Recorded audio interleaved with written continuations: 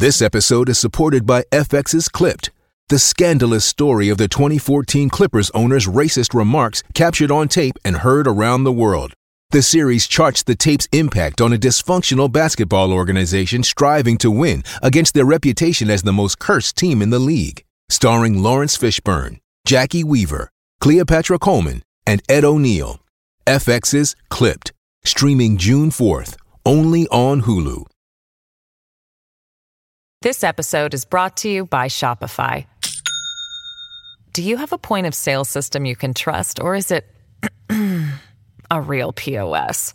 You need Shopify for retail. From accepting payments to managing inventory, Shopify POS has everything you need to sell in person.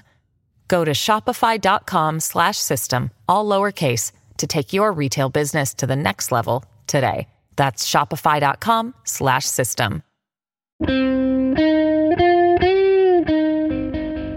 It's Friday, July 14th, 2023 from Peachfish Productions. It's The Gist. I'm Mike Pesca, and they got the Long Island serial killer.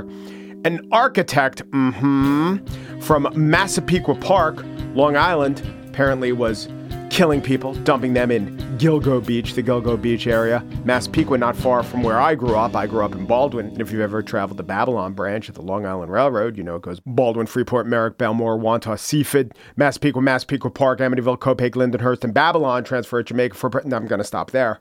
But it's close. It's also close to East Meadow, where Joel Rifkin, 80s serial killer, lived and where his victims died.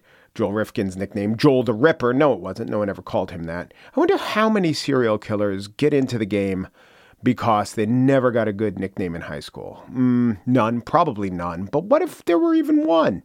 You know, the most prolific serial killer in American history. Do you? This just goes to show notoriety doesn't go by number of victims. It's a guy named Samuel Little, whose nickname was, I don't even want to say it, it's the Stroke and Choke Killer, and for all the reasons that you don't want to hear. But yeah, names are important, which brings me to a totally unrelated blurb I read in the New York Times the other day. About 6% of school-age children have a developmental coordination disorder, which can persist into childhood. Joel Zwicker, a researcher and occupational therapist at the University of British Columbia, said the disorder may be why many people develop a longstanding dislike of sports and exercise. This disorder, also known as clumsy child syndrome. What? The disorder is known as clumsy child syndrome? That's not a syndrome. That's just a description of the clumsy child. If you want to make it a syndrome, you got to give it a name. So I looked it up. What is clumsy child syndrome? What else can we call it? And it turned out it's called developmental coordination disorder. That is the more official name of the syndrome. The even more official name than that is dyspraxia. I like that. I mean, I don't like kids with the disorder, especially if they're in my way or at the gym. I probably was one. Whoopsie-doo. Very bad at tying my shoes when I was growing up there in Baldwin, which, as you know, abuts Freeport, Merrick, Belmore, Wantagh, Seaford, Massapequa Park. I said Seaford the wrong way. If you live on Long Island, it's Seaford. Seaford, Massapequa Park, Amityville, Lindenhurst, Babylon. So yes, I was wondering why they didn't just say dyspraxia. About 6% of school-age kids have not a developmental coordination disorder, have developmental coordination disorder, also known as dyspraxia. And I suspect, and this is a bad place some of the media have taken us, I suspect it's so as to lessen the stigma. But the lesson of lessening the stigma is that we learn less, we understand less. Clumsy child syndrome, that's not actually the name or a name. It's supposed to make these children feel bad. I think what makes them feel bad is these headfirst dives they're taking onto concrete. Developmental coordination disorder, DCD.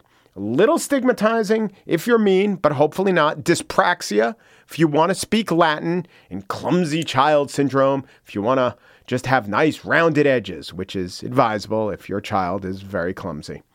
So kudos to Long Island Police. You got your man, apparently, the architect from Massapequa Park. He tripped up. Why? Could be dyspraxia. On the show today, resilience in the face of 1,000-year floods. Why not 10,000 years? Is there any limitation to the time frame we could assign to these floods? A lot of water. We'll give you that. But first, I Got a Monster is the new documentary out in select theaters today and also on Amazon Prime. It tells the story behind the Gun Trace Task Force in Baltimore, which is called America's Most Corrupt Police Unit. We're joined by director Kevin Abrams and Baltimore State Attorney Ivan Bates, who is at the center, as a lawyer in private practice, at the center of bringing this corrupt task force to justice. Kevin Abrams and Ivan Bates up next.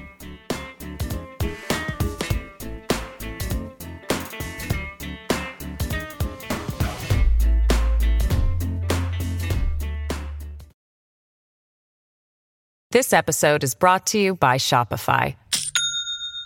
Do you have a point of sale system you can trust, or is it a real POS?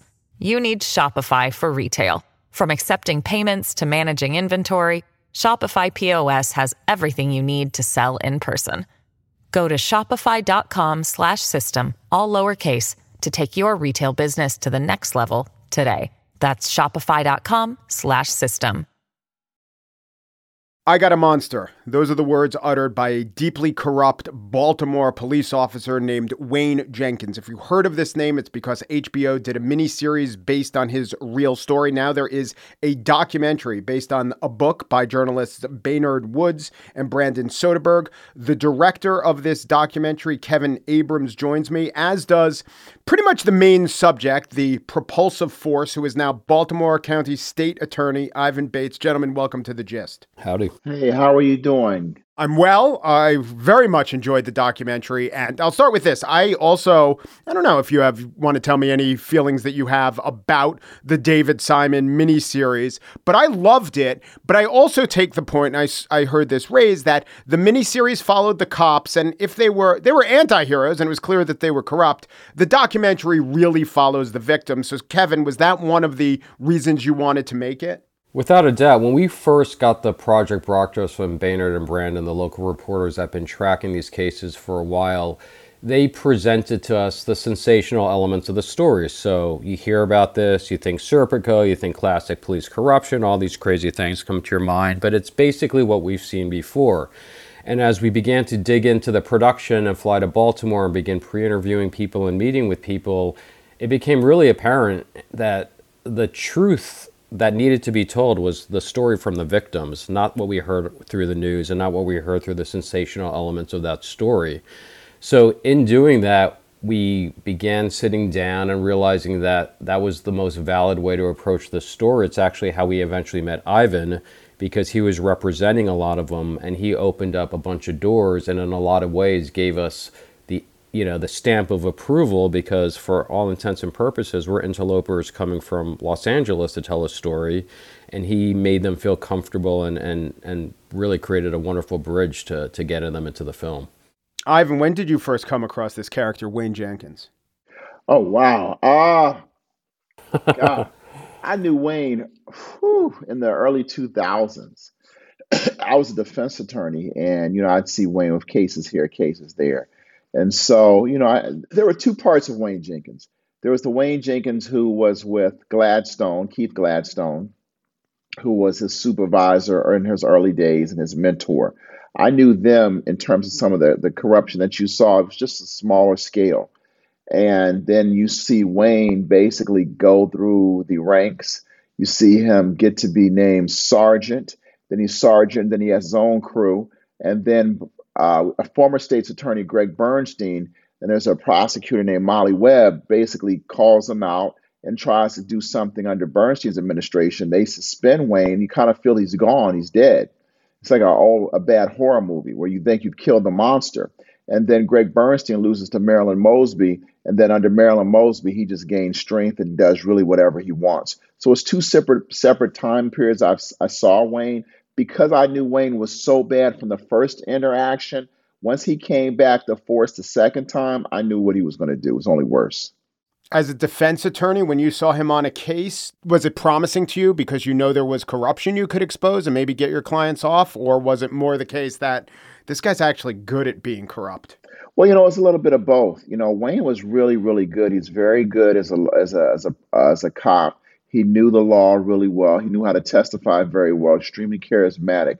those traits, are very troubling to defense attorneys because you have a cop you know is lying. However, because I almost studied Wayne, so eventually the second go around with Wayne, I would go into the jail and I would look for cases that had his name on it.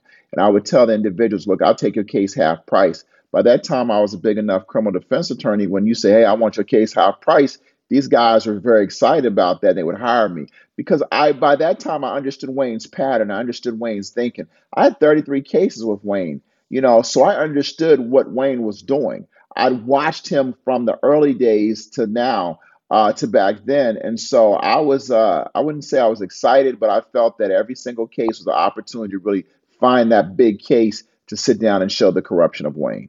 Oh, so that's what you wanted to do. You weren't just doing it for business reasons. You were doing it for social reasons. Oh, 1000%. Once Wayne came back the second time, I was like, oh, no, no, no, no. We can't have this. I think by that time I was also, you had the Freddie Gray experience. With that case, I represented Sergeant Alicia White, officer. So I learned a lot about policing, police techniques. I learned a lot about what the police can and can't do, the general orders. That really set me up to understand how Wayne really thought. And when I had that, I just felt that nobody was going to pay attention to Wayne. No one cared about Wayne. He could do what he wanted to. So yes, from that standpoint, it was part of the social. My job as a criminal defense attorney is to protect my client's rights. But Wayne he was causing havoc everywhere he went. That was just really bad. Kevin, your documentary does this in many, many cases, in many, many forms, but give me an exemplar of the kind of corruption we're talking about, maybe even an outlier in terms of maybe the most corrupt or brazen thing that he did that you document. I mean, to me, the story that sums up Wayne Jenkins to a T is what happened during the Freddie Gray riots. And what basically happened was there were some police officers stuck behind the riot area. They were in a lot of trouble. So he ended up commandeering a van, drove through the chaos, rescued the officers, brings them out. He eventually gets a citation and a medal for bravery for what he did during this time. Unbeknownst to people, he goes back the next day and he robs the looters of drugs that they are stealing from local pharmacies like CVS and stuff like that, takes those drugs, goes to his partner, and then resells them on the street for hundreds of thousands of dollars. Now, if that doesn't describe the Jekyll and Hyde of this character, I don't know what else could convince you. The actual brazen madness of somebody who could do that and who can do that within a 24-hour period. And it was just a perfect example of who he was. As Ivan pointed out, he was really great at recognizing systemic issues. So he knew within this situation what was going on, and he saw an opportunity, and he's like, listen, God, there's all these looters going on. I'm going to take advantage of this too, not just go out and police. I want to go back and find ways to make some money and do what I do on the side. One of the experts in your documentary says the irony is he got a Bronze Star, and that struck me because actually it wasn't an irony. What he did was heroic. And if it had stopped there, I think, like a lot of his policing, it would have been at least what his bosses and the citizens wanted, and maybe even heroic. But it didn't stop there.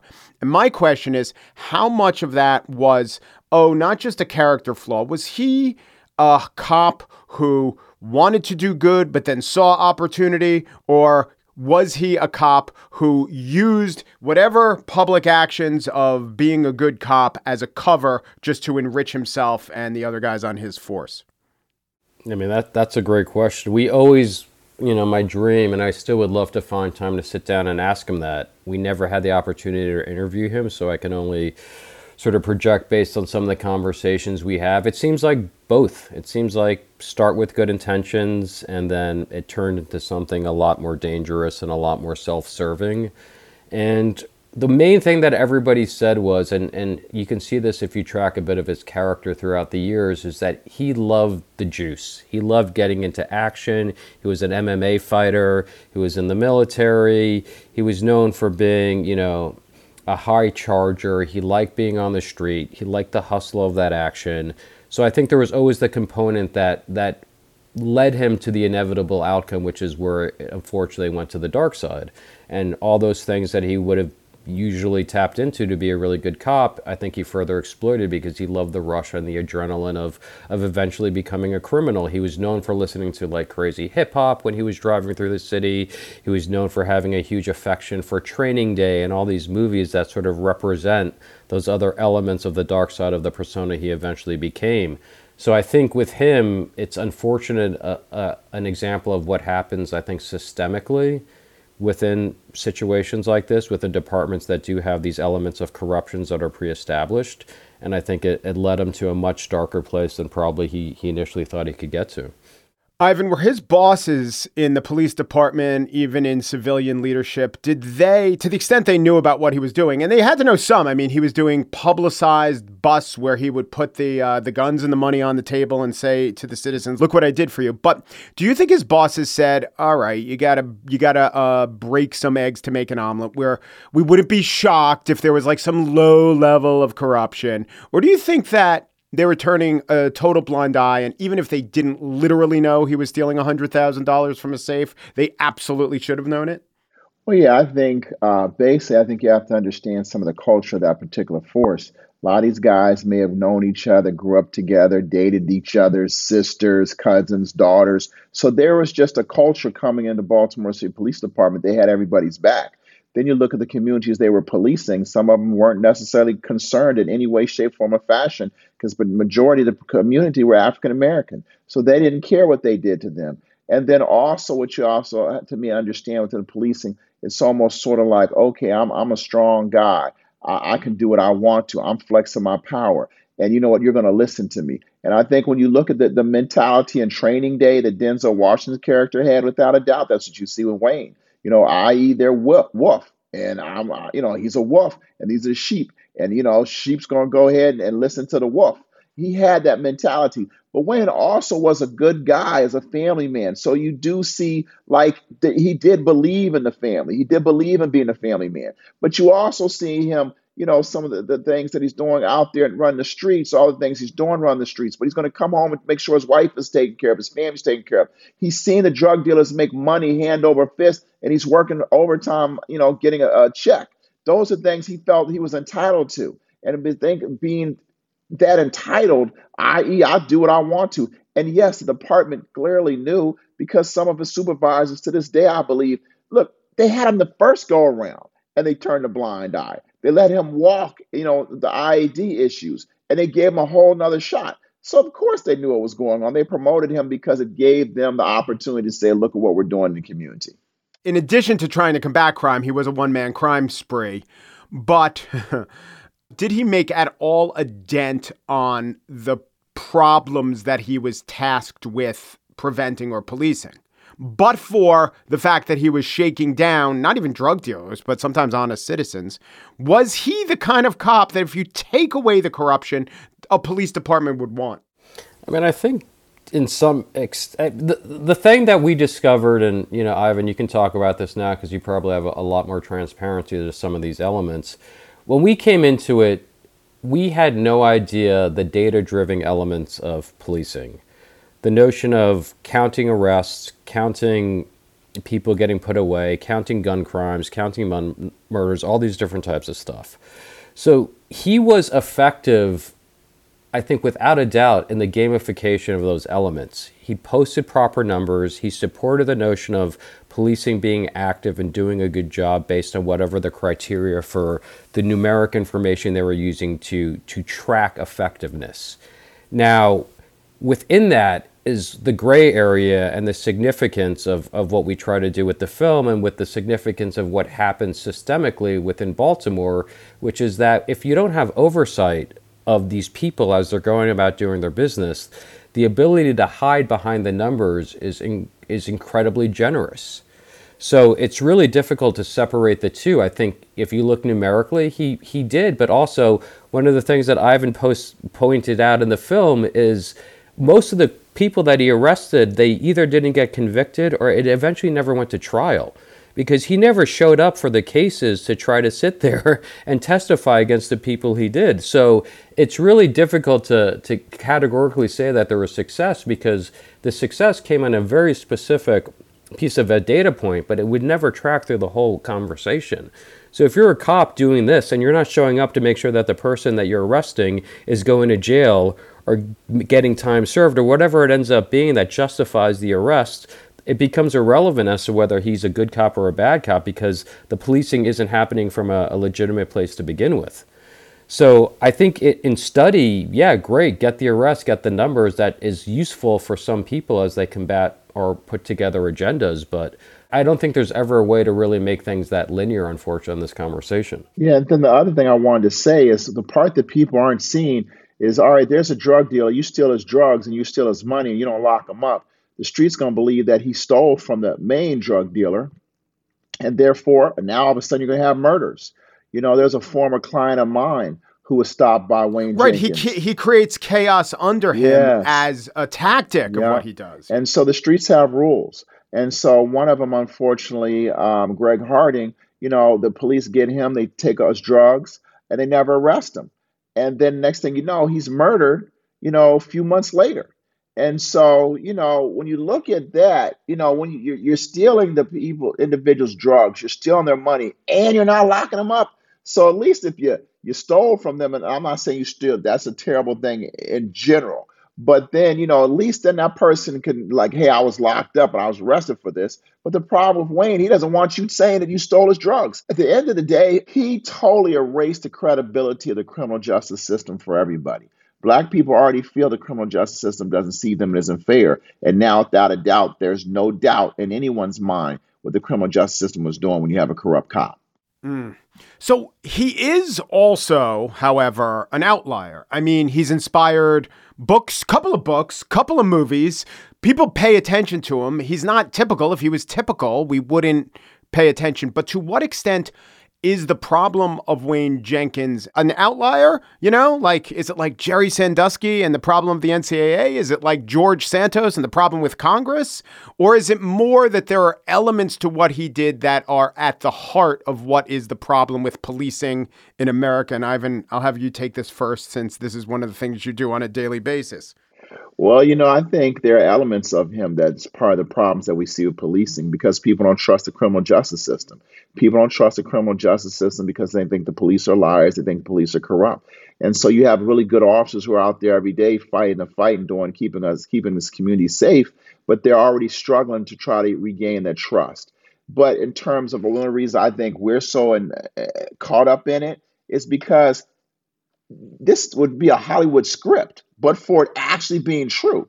This would be a Hollywood script, but for also, remember, the defense attorneys, we were the ones that were screaming up and down, yelling, Wayne Jenkins, Wayne Jenkins, Wayne Jenkins. It just happened to be that the feds were looking at the other corrupt cops based on things, and they didn't realize the worst cop that they had was Wayne Jenkins. And that was the cop they're going to bring into the fold.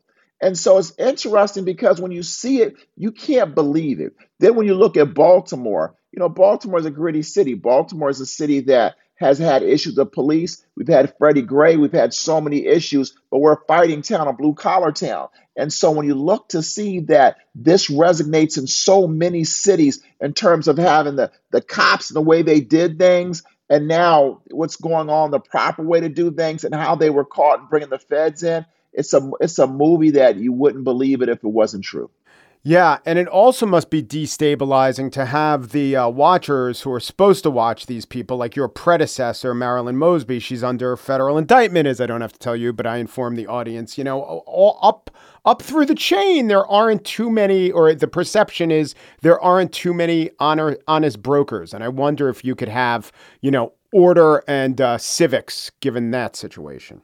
Yeah, I don't believe you can. Look, when you have you had the police, and then you look at the state's attorney's office. Look, you state I'm a state's attorney now, and that's one of the main reasons, because people are sick and tired of being sick and tired of a lot of the corruption and everything that they saw. And I think from that standpoint, when you have the police department, remember the police, when something happens, they're the people we call. And then the state's attorneys, or they're not, or as you know, in your city, they're increasingly not because of all of this. Well, and you get scared, you call 911, but also, it just breaks down the fabric of the community, the fabric of society. It breaks down the norms that so many of us believe in. And when you have corrupt police officers, you have issues involving the state's attorney's office and the state's attorney, some of the issues that my predecessor is under now, it makes people not believe in the system. If we don't believe in the system, we can't work and operate as a society. I Got a Monster is available on Prime Video. It is directed by Kevin Abrams and prominently features Ivan Bates, who is currently state's attorney for Baltimore City. Gentlemen, thank you both so much. Thank you very much. Thank you. For Pesca Plus subscribers, there is a longer version of this interview. You should definitely check it out and all our offerings, our ad-free offerings, my offer to join a fantasy football team with you. You can listen or sign up or upgrade at subscribe.mikepesca.com.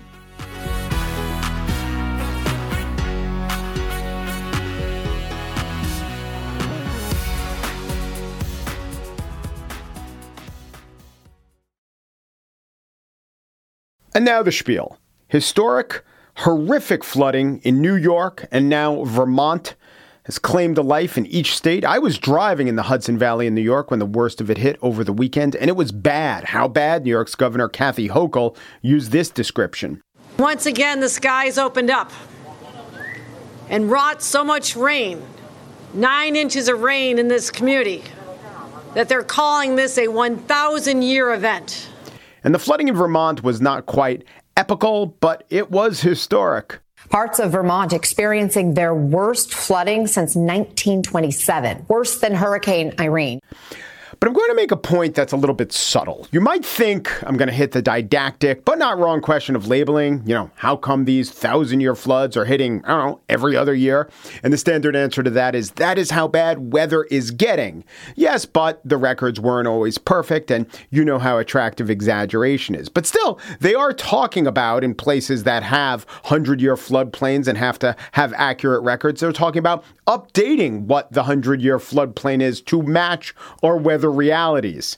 The New York town where the woman was killed, Highland Falls, is in Hudson Valley. And according to the New York State Mesonet reports, that's Mesonet, a portmanteau of mesoscale and network, the inches, 24-hour inches, hit 4.8 inches in Beacon, 6 inches in Somers. There were some preliminary reports of 7.5 inches in West Point. That, to my knowledge, and I looked, hasn't been confirmed.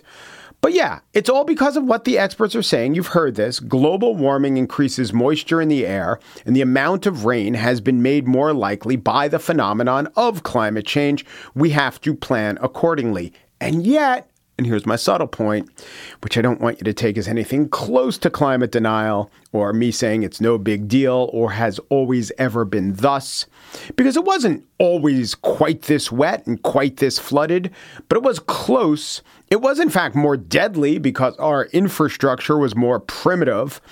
And I don't sense that the flooding in the past, the natural disasters, psychologically devastated us as much as they're doing now. I don't sense. I could be wrong. I have no polls from the 1950s. I do have newspaper articles from the 1950s. Why the 50s? Well, that was a time of global cooling for the first half of the century. The global surface temperature was below the 21st century average. So from 1945 to 1955, 7 of those 10 years were lower than the average. 2 were higher. 1 was the same. It wasn't, the weather wasn't at pre-industrial, or the amount of carbon wasn't at pre-industrial levels. Carbon was in the air, but the weather systems wouldn't have been affected in the same way with this drenching that we're seeing. So you look at newspapers. I looked at New York State newspapers. The Kingston New York Daily, August 1955. The downpour of nearly 6 inches of water created flood conditions in the downtown section early yesterday as homes in several areas were damaged. They also write light rain fell along the New England coast after heavy downpours drenched many northeastern states. The Weather Bureau reported rainfall in 24 hours at Windsor Locks, Connecticut amounted to 9.41 inches. In Boston, it was 7.39 inches. Here's the Syracuse Herald from 1955. They didn't have a daily. This was a different rain event. They didn't have the daily statistics, but they counted the 4-day rainfall measure as 15 inches in the Catskills, and that led to that overall rain event, led to flooding. Massachusetts, 1 dead, Connecticut, 5 dead, 10 presumed dead, Rhode Island, 3 dead. There was an explainer of why they got so much rain then. Rain-laden tropical air was brought to the flood area by a low-pressure system. Normally, this low-pressure area would have passed after a day or two. However, its northward course was blocked this time by a high-pressure area. So it was classic low pressure, high pressure, no hint of global warming because that wasn't in play. Endicott, New York, Daily Bulletin, 1954, 14 dead in flooding. A cold wave stopped the record rainfall, which dumped up to 5 inches of rain. It wasn't as bad. 5 inches isn't as bad as 7.5 inches, if that is accurate. I could not find more than 7 inches in 24 hours for any New York State town. But it was more deadly, as you heard. And the explanations of the weather systems, and the low pressure and the high pressure, it didn't fault our own efforts. Humans weren't said to be the cause. So this wouldn't lead to anger at other humans, despair at humans' ability to solve this human-caused problem. There was no sense of pointing to, say, a certain political party as contributing to the destruction of society as a whole. That, by the way, is not terribly unfair in 2023, right? One political party is better on these issues than the other, but it does lead to despair. And I know that there are many, many people who are clear-eyed experts or disaster specialists or climatologists or insurance professionals who look at the challenge and they don't despair. They say, let's roll up our drenched shirt sleeves and let's meet the challenge. We can do that. It's actually helpful to know what some of the contributing factors are because we could change things. But I also sense that many, many, many members of the lay public are just saying this is so awful, this is so desperate, and it's only going to get worse. How can it not? Well, in fact, in terms of the capacity to deal with this, to plan and to prevent, it is getting better. Just look at the death tolls at a time when, by the way, the population was lower than it is now. There's a line of thinking that goes, look, if we say, buck up, ain't no mountain high enough, ain't no rain cloud wet enough. If we have this can-do attitude, you know what? It will undercut what needs to be done. Like, this is not the time for optimism. Pessimism is a proper response. Pessimism might lead to desperation, might lead to formerly desperate measures, which is what we need, right? Because we needed to sign the Paris Peace Accord, and we didn't because people didn't take it seriously enough. And we need to get off fossil fuels, and we need to reshape our economy around extractive or away from extractive industry. So don't say we can handle this because you're minimizing the problem and contributing to it.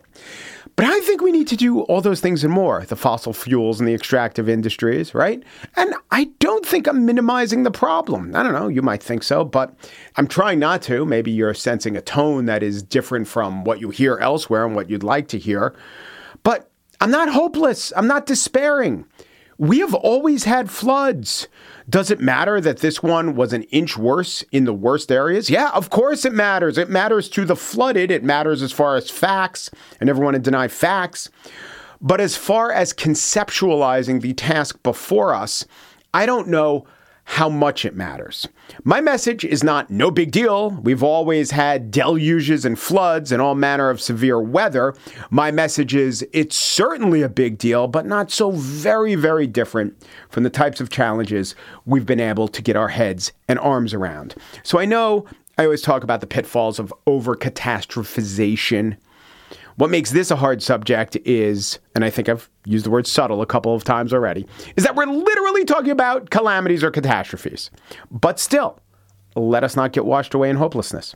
We need to wring out, dry off, and position ourselves in the American or just human tradition of persevering in the face of torrential challenges.